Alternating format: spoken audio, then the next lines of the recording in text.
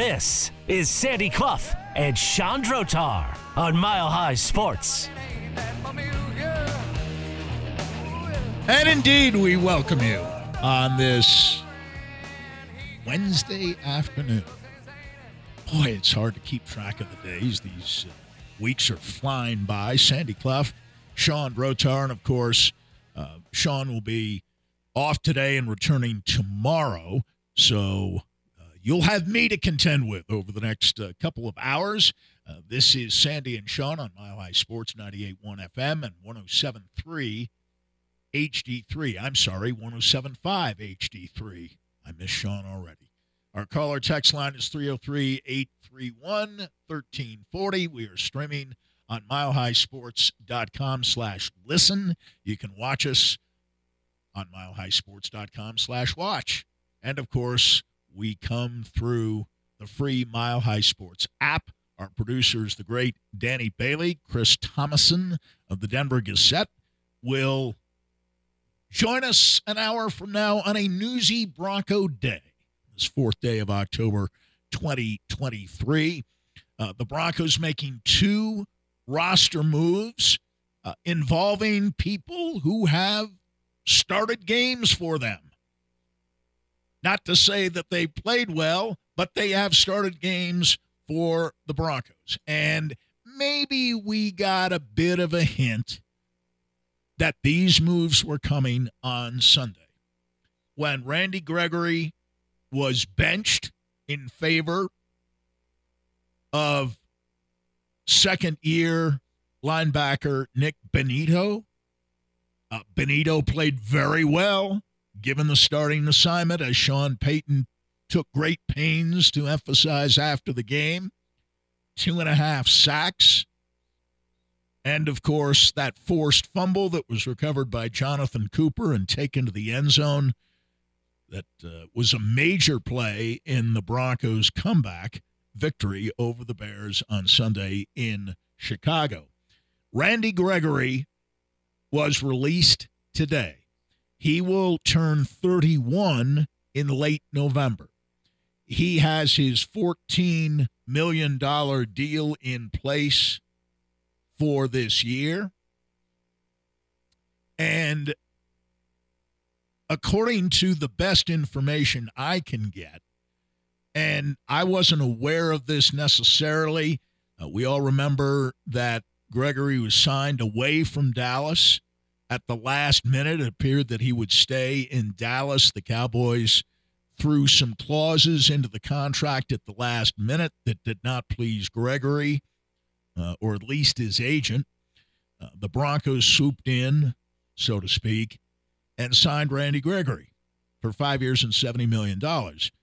My initial impression was that only the first 2 years were guaranteed.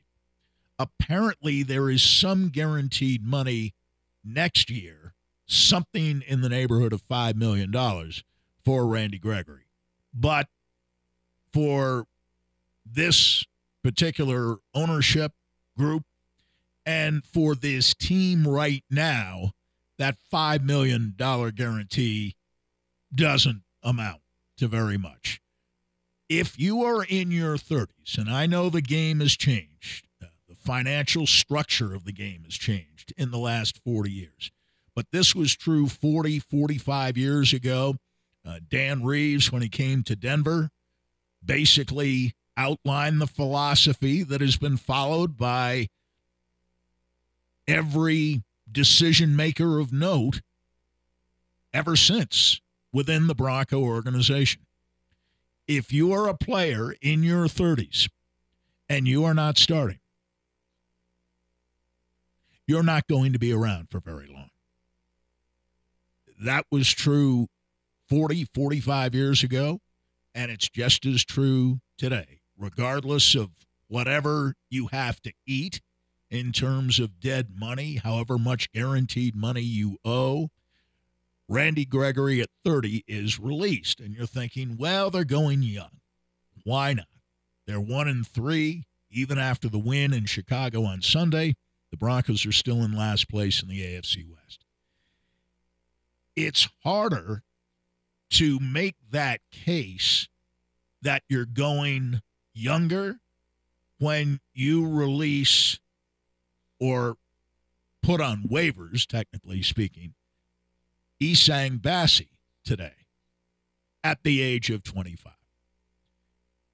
Now, you could probably sense that might have been coming too if you watched on Sunday and noticed that Bassey only played 7 snaps. And that McMillan started ahead of him at nickelback. Of course, K'Wan Williams is still out, although he may be returning soon. And Bassey had been the starter. Basically, the Bronco defense now, their base defense, is nickel. Whether you're talking about a 4-man front, 5-man front, they're in nickel as their base defense.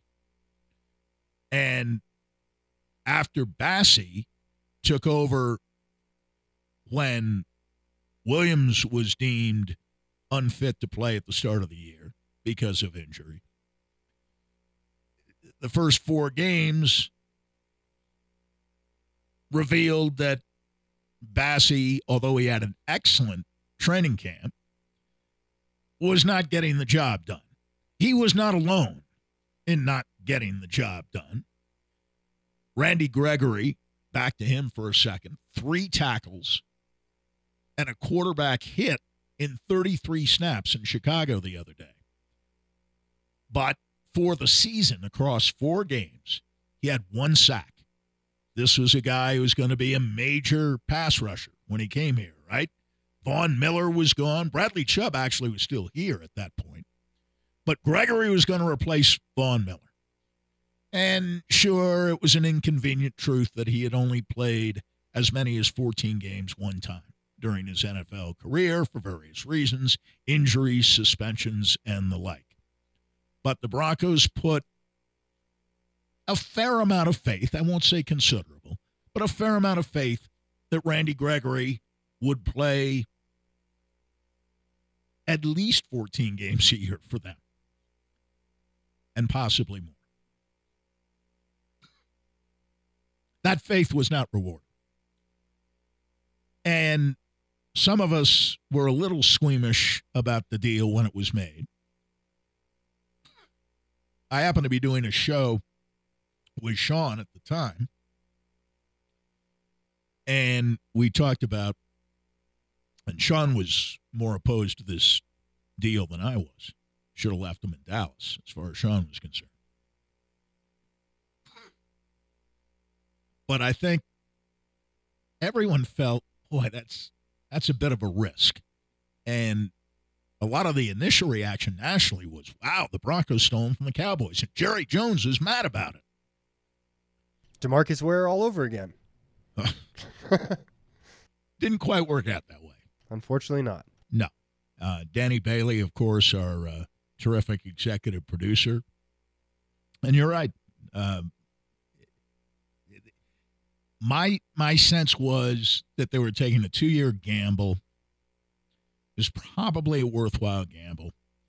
The Broncos weren't rushing the passer, even when Vaughn was here in his last few days. Now, Vaughn found the fountain of youth when he went to the Rams, especially during the postseason, in which he helped lead that defense along with Aaron Donald and Jalen Ramsey, and with some help from the offense headlined by Matthew Stafford and Cooper Kupp, to a Super Bowl win. And then Miller left as a free agent, went to Buffalo, and before he got hurt, he was playing very well for Buffalo, and he is another player who should be coming back to the Buffalo Bills here in a week or 2. But Gregory was not the answer, and some of you may be aware of the famous line, if Randy Gregory is the answer, I don't want to know the question. And that was kind of the point of view around here. Answer to what exactly? Their pass rushing woes would disappear, and when they signed Frank Clark and Gregory would combine for 20 sacks in 2023. He said there was one problem. Clark had not had a big sack year going back to 2018 when he wasn't even playing for the Chiefs. He was playing for Seattle at the time.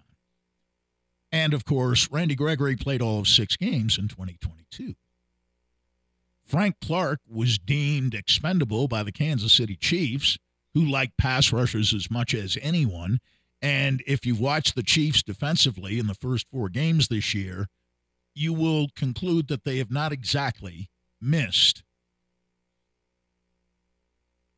Frank Clark.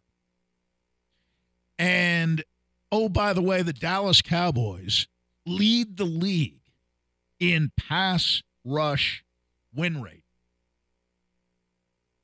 at over 60.5%. The Broncos at 30.5% are dead last in the NFL. That's how much the Dallas Cowboys last year and certainly so far this year have missed Randy Gregory. I think the 30,000-foot view on this should properly be that the moves today, Bassey to a much lesser extent, but certainly Gregory, constitute another nail in the proverbial coffin for general manager George Paton, who will be following Bassey and Gregory out the door at some point, I imagine, within the next 4 months. Now, we don't spend a lot of time on these shows ranting and raving about how people should be losing their jobs immediately, if not sooner. But we report on the basis of common sense that the 2 moves today, without question, reflect badly on George Paton. It is not so much a youth movement. Listen, the Broncos can cut all the 30-somethings they want to cut. They're still an older team. It isn't cutting Randy Gregory, releasing Randy Gregory today does not make the Broncos a young team per se. They have older players than Randy Gregory on the roster. But the key point to understand, actually 2 points. This is not good news for George Paton today, these 2 moves. They are moves orchestrated by Sean Payton based on the idea that if you are not starting, if you have been beaten out and you're in your 30s, Randy Gregory, you're not going to be around long, especially playing for the worst defensive team in the NFL and arguably going back 40-plus years from the point of view of Football Outsiders' DVOA metric. This is the worst 4-game defensive start for any team in the NFL since 1981. When you're starting for a defense that has given up 150 points and 1,846 yards in 4 games, your job is in danger, to be sure.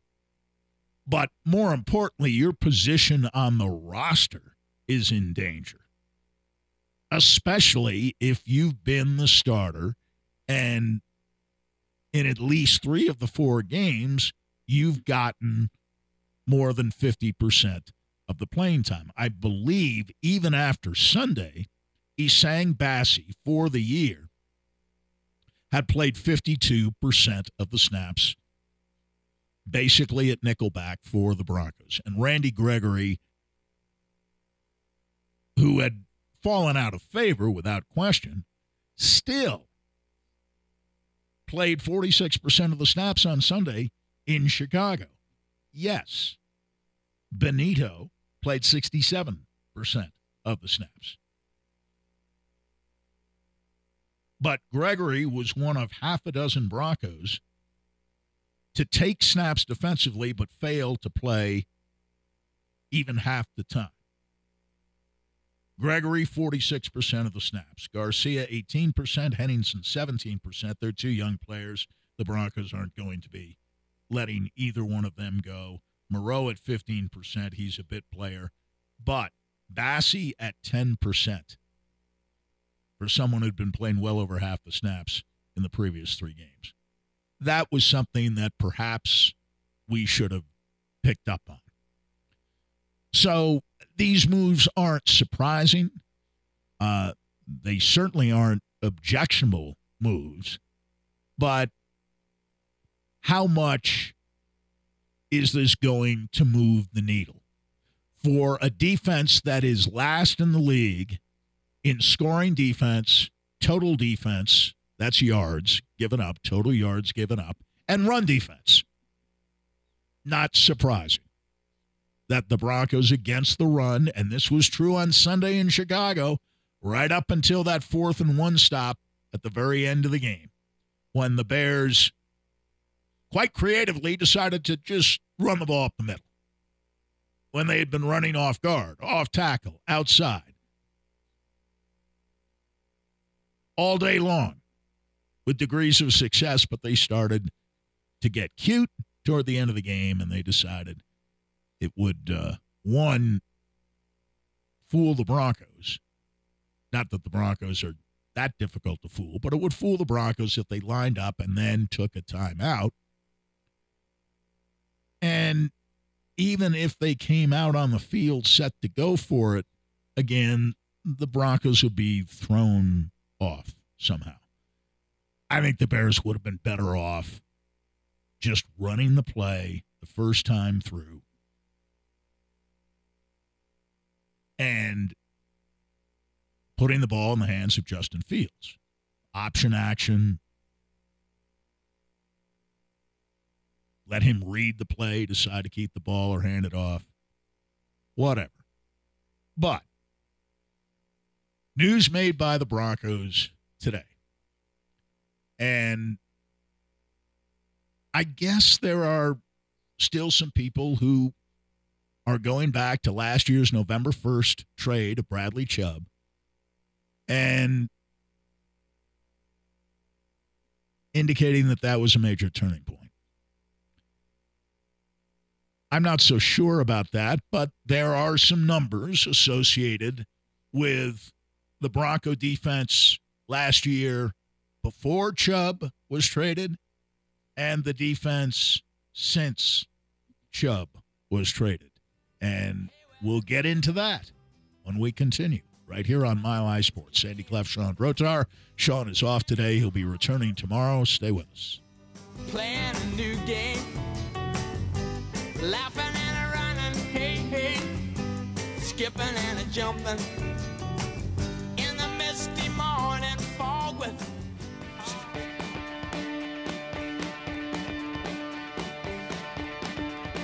Sandy Clough and Sean Drotar, presented by Superbook Sports. Download the Superbook app and start winning today at superbook.com. Here's Sean and Sandy.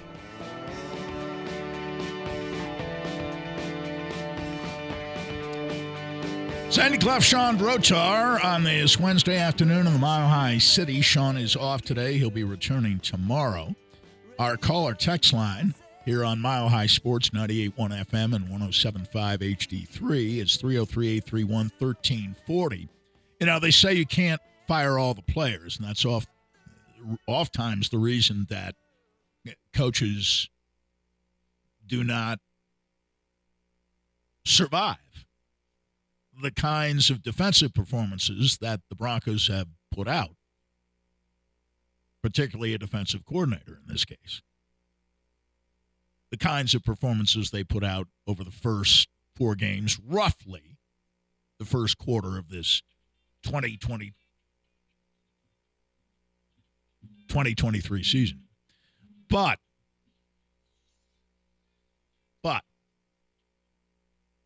in this case, the 2 players, Bassey waived and Gregory released today, are gone.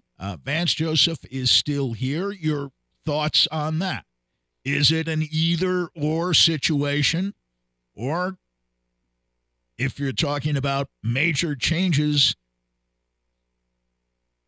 changing out a couple of players enough? Changing out players enough? Or perhaps should the changes have gone deeper than that?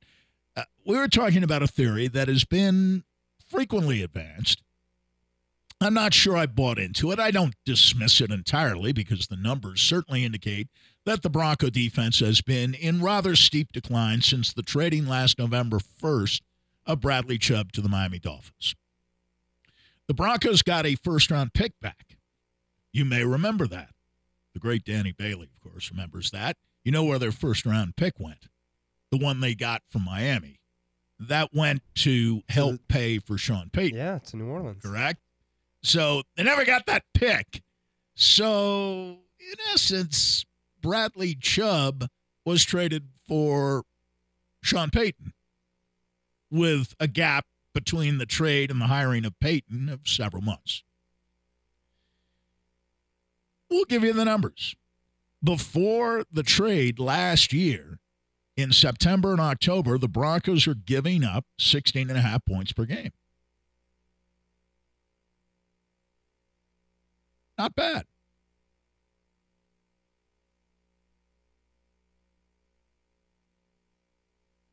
They proceeded to give up 25.2 points per game after the trade in the 9 remaining games of the 2023 season. 29 points per game have been yielded by the Broncos in the 13 games they played since the Chubb trade, including the first 4 of this year, if you want to stretch out that 9-game stretch and expand it and roll it over into this season. Not very good, right? 29 points per game over 13 games. That is not a small sample size compared to the stretch before the trade in which they were giving up 16.5 points per game. They've given up this year 37.5 points per game. Now, my pushback on that would be only this. If you're measuring defensive teams, including the Miami Dolphins, who now employ Bradley Chubb, on the basis of expected points added per dropback, and Chubb should have some influence on that, right? Pass rusher. He reunites with Vic Fangio, is now the defensive coordinator down in Miami, was the head coach here in Denver in 2019. And when he got the job, Vic Fangio raved about one player, far more than any other player on the team at the time. And that one player was Bradley Chubb. It was not Von Miller. It was Bradley Chubb. Well, according to that particular metric, from a defensive point of view, expected points added per dropback by the opposition,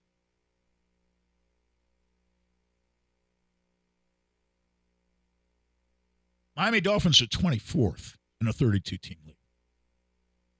Now, yeah, the Denver Broncos are dead last. I get that. But here are the only teams Miami is outperforming defensively on the basis of that metric. The Jets, Washington, the Chargers, Arizona, the Giants, the Raiders, the Bears, and the Broncos. That's it. So if the Broncos still had Bradley Chubb, maybe they wouldn't be last in the league in so many defensive categories, according to so many metrics. Maybe they wouldn't be last in the league. But they wouldn't be first either. And they wouldn't be 16th either. And they wouldn't be in the top 20 either. They would be in about the same place the Miami Dolphins are right now. Now, Miami Dolphins have something that the Denver Broncos don't have, and that's the best offense in the league.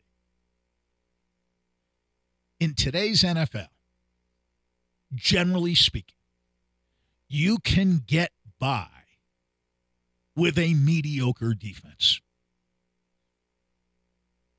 as long as you have an above-average offense. If you have a top 10 offense, certainly a top 5 offense, you can get by. And I'm not going to give you teams ranked 1 through 32. I promise you, I won't put you through all that. But I'm looking some of the teams in the top 6, okay? The top 5th of the league, basically. Top 6 out of 32. And you know who's number 1? The Cleveland Browns.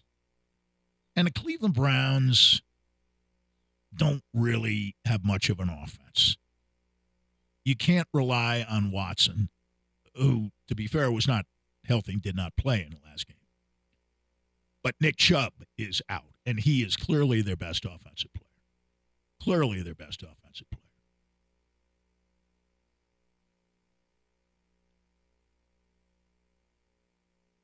Cleveland's number 1. And Cleveland has a terrific defense. And it may allow Cleveland to stay in the race for NFC North supremacy. The NFC North was thought to be an extremely strong division, and it may still be that, but it doesn't look quite as fearsome over the first 4 weeks as we had expected. Baltimore is 3-1.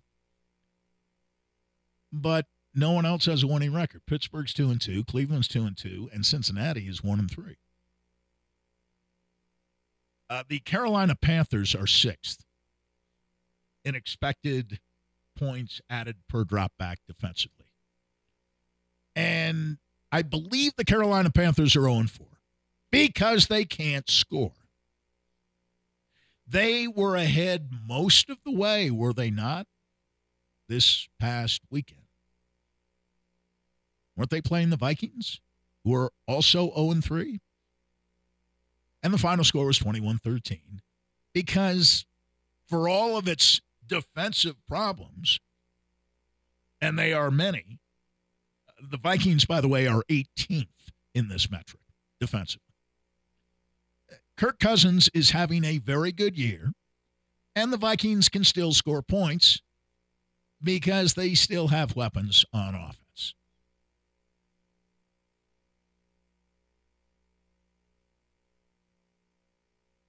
Now, if you're looking at some of the top 10 teams, you see Jacksonville. Well, Jacksonville's 2-2. And the big disappointment there has been Trevor Lawrence. Jacksonville. New England is 11th.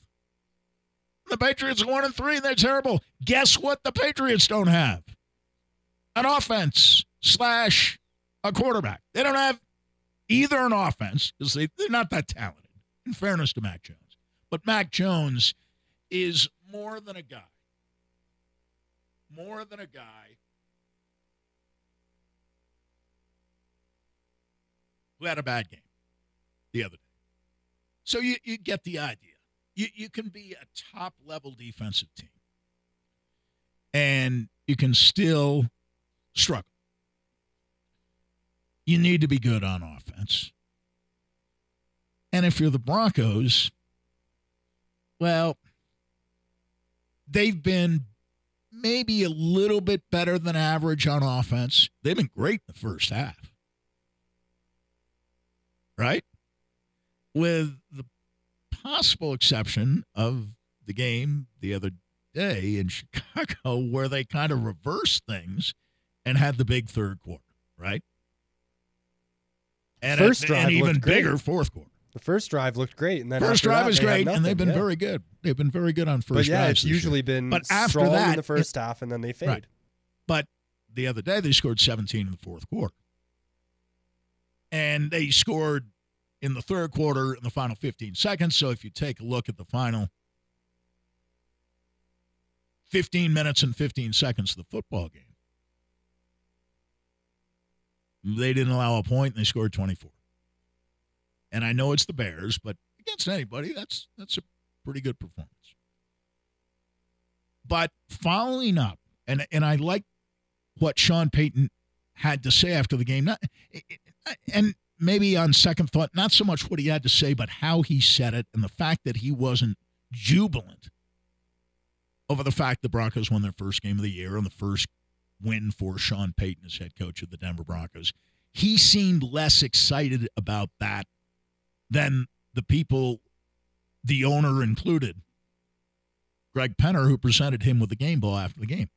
And he followed up on that over the next 2 days. He acknowledged that, again, watching the game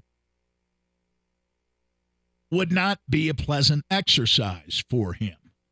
And you figured he was talking more about defense than offense. And, in fact, we saw one defensive player waived today and another released today.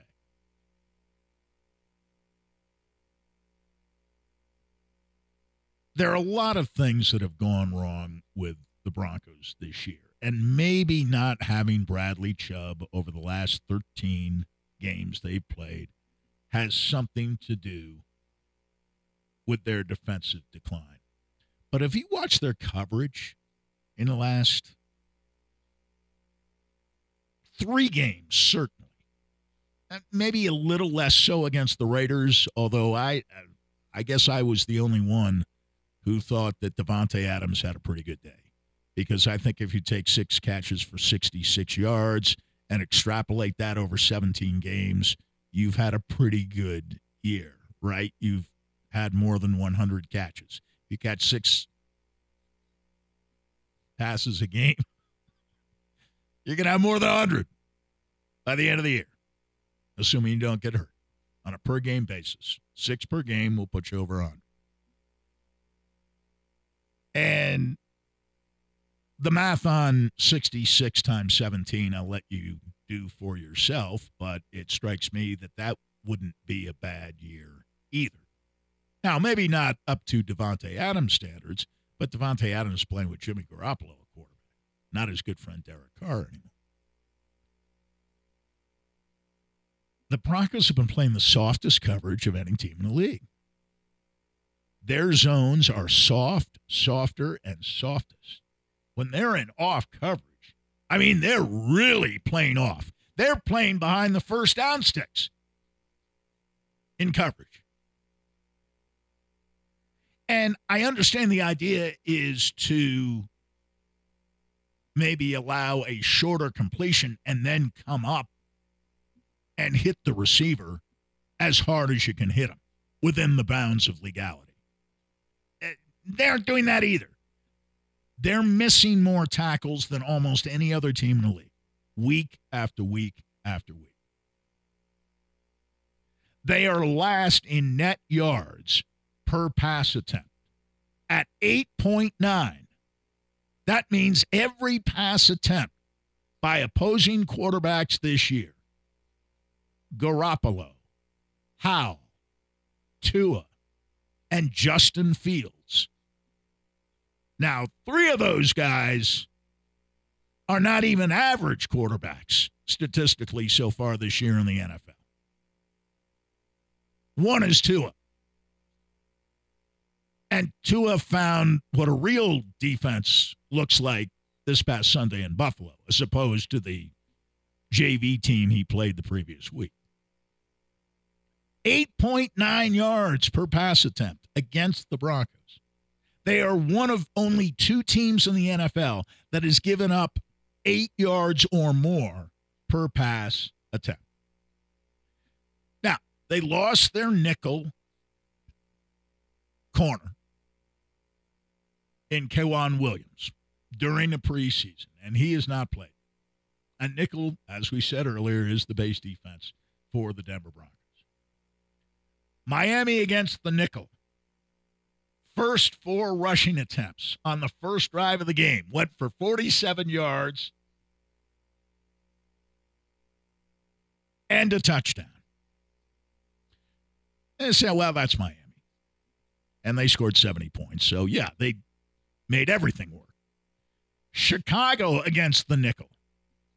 Maybe this is why Essang Bassey is now an ex-Bronco. Chicago against the nickel had a 6-play span in which they had a 29-yard touchdown pass to DJ Moore and a 24-yard run against the nickel.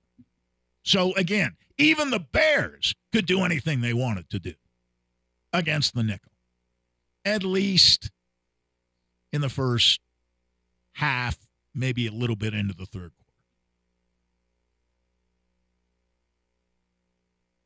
But the Bronco pass rush win rate, and both Sean and I were kind of amused when people thought that, wow, with Frank Clark combining with Randy Gregory, the Broncos are going to be a juggernaut pass rushing team. 30.5% pass rush win rate. 30.5%.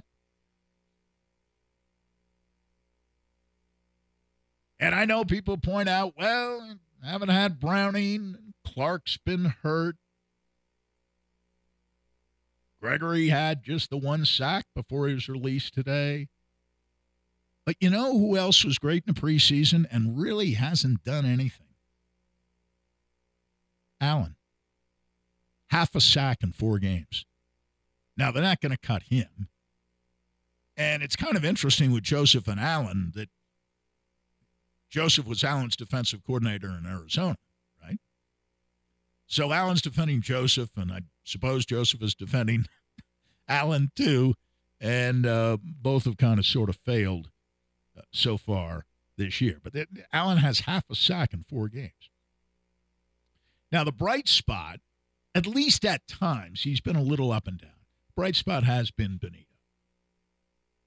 2.5 sacks, forced fumble on Sunday.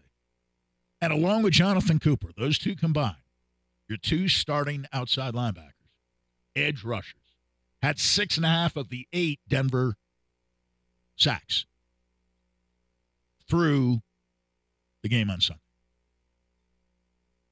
Does that say more about Cooper and Benito, or does it say more about the guys who aren't rushing the passer?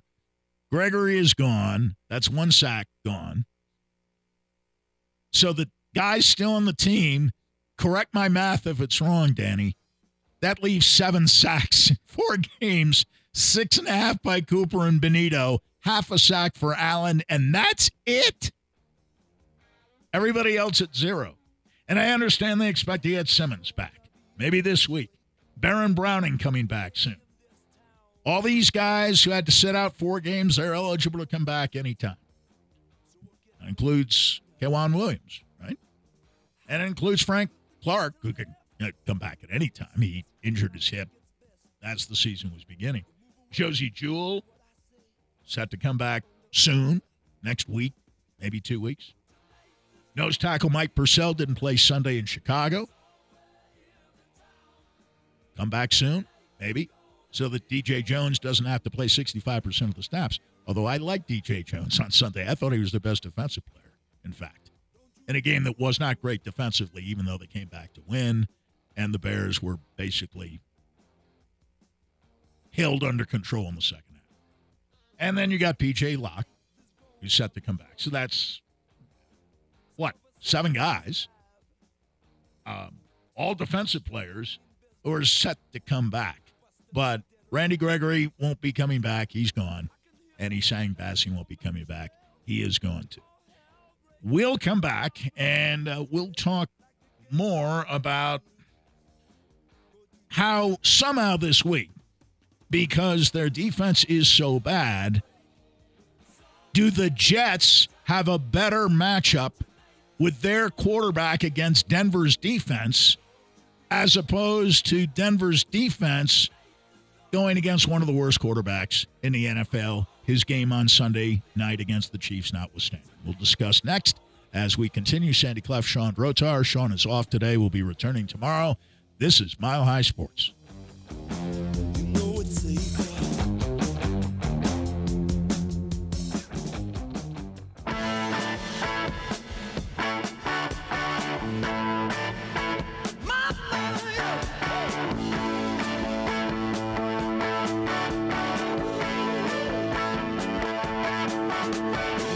This is Sandy Clough and Sean Drotar on Mile High Sports. Sandy Clough, Sean Drotar. Sean is off today. He'll be back with us tomorrow.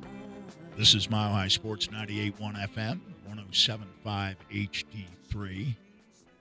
The musical maestro is Danny Bailey, of course, our terrific executive producer here at Mile High Sports. Our caller text line is 303-831-1340 if you want to react to anything that has been said so far.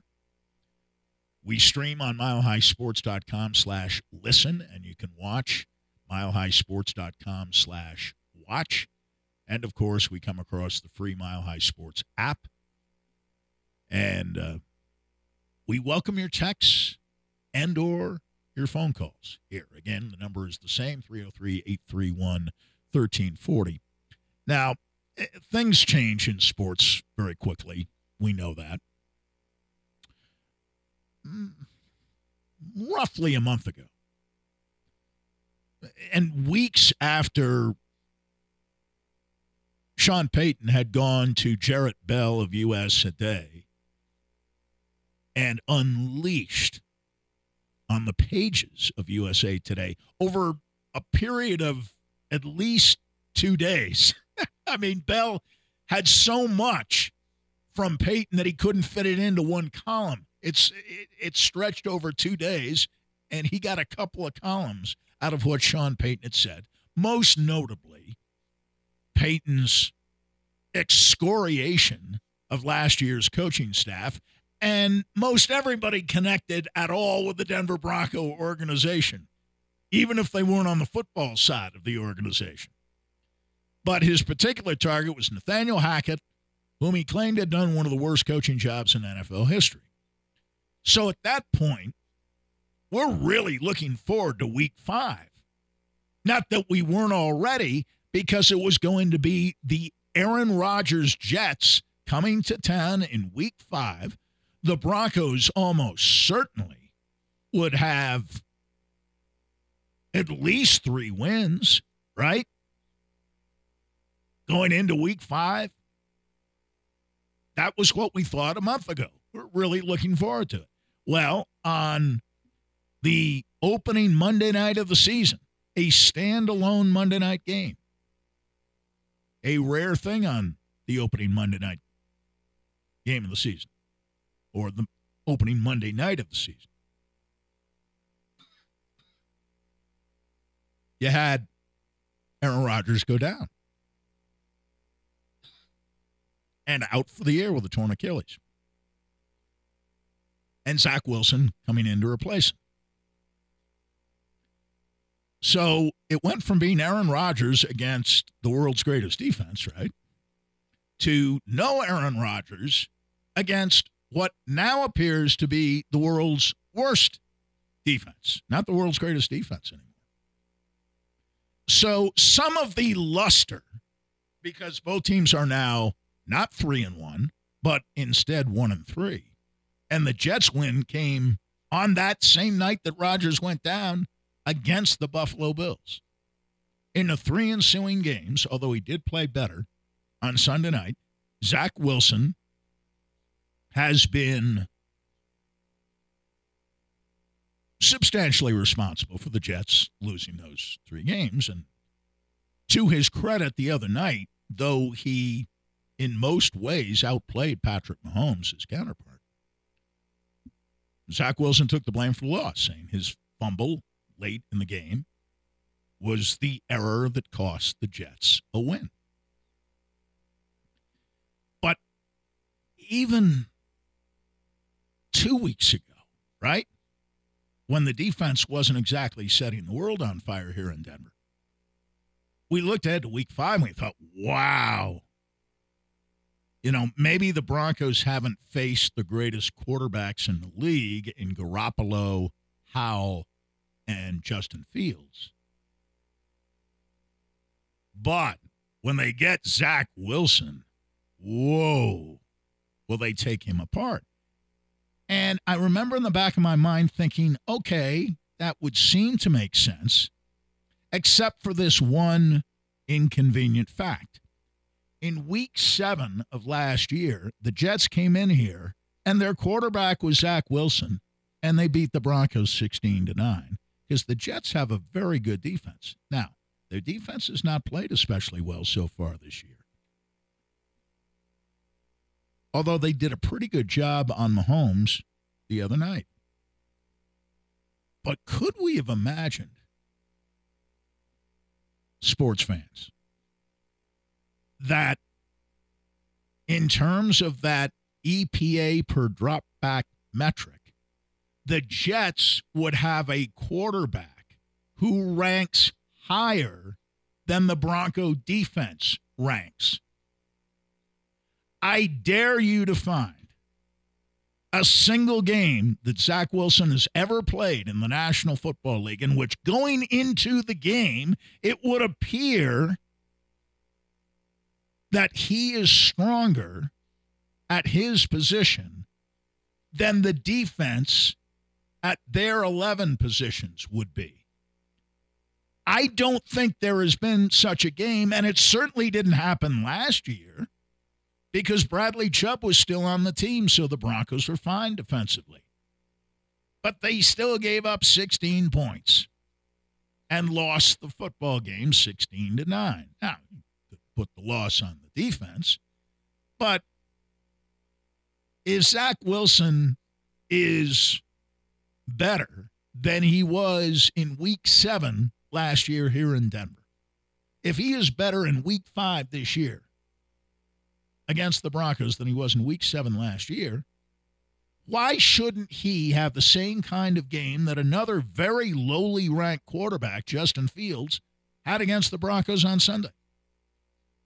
Jimmy Garoppolo had his best game of the year against Denver. Sam Howell had a very good game and a losing cause against Philadelphia the other day.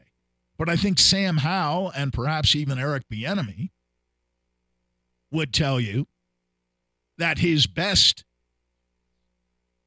game came against the Broncos because they won the game and they were way, way behind. So the Broncos have blown a big lead and staged a big rally this year. By all rights, they should have lost to Chicago and should have beaten Washington. And when I look at the 4 games, the Broncos are 1-3 because they deserve to be 1-3.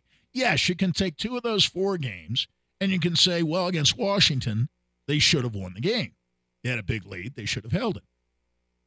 What was it, 21-3? 1 point in their favor. Okay. But if you say that, you also have to, in all fairness, you also have to say that they shouldn't have won the other day. That even the Bears should have been able to protect a 28-7 lead with 15 seconds left in the third quarter. So they're 1-3 because they deserve to be.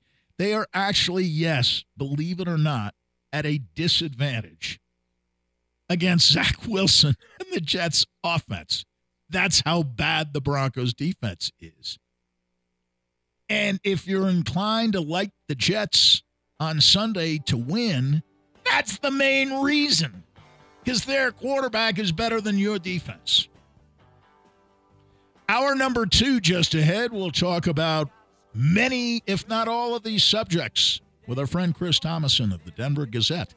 Next, Sandy Clough, Sean Drotar. Sean off today. We'll be back tomorrow. This is Mile High Sports, 98.1 FM, 107.5 HD3.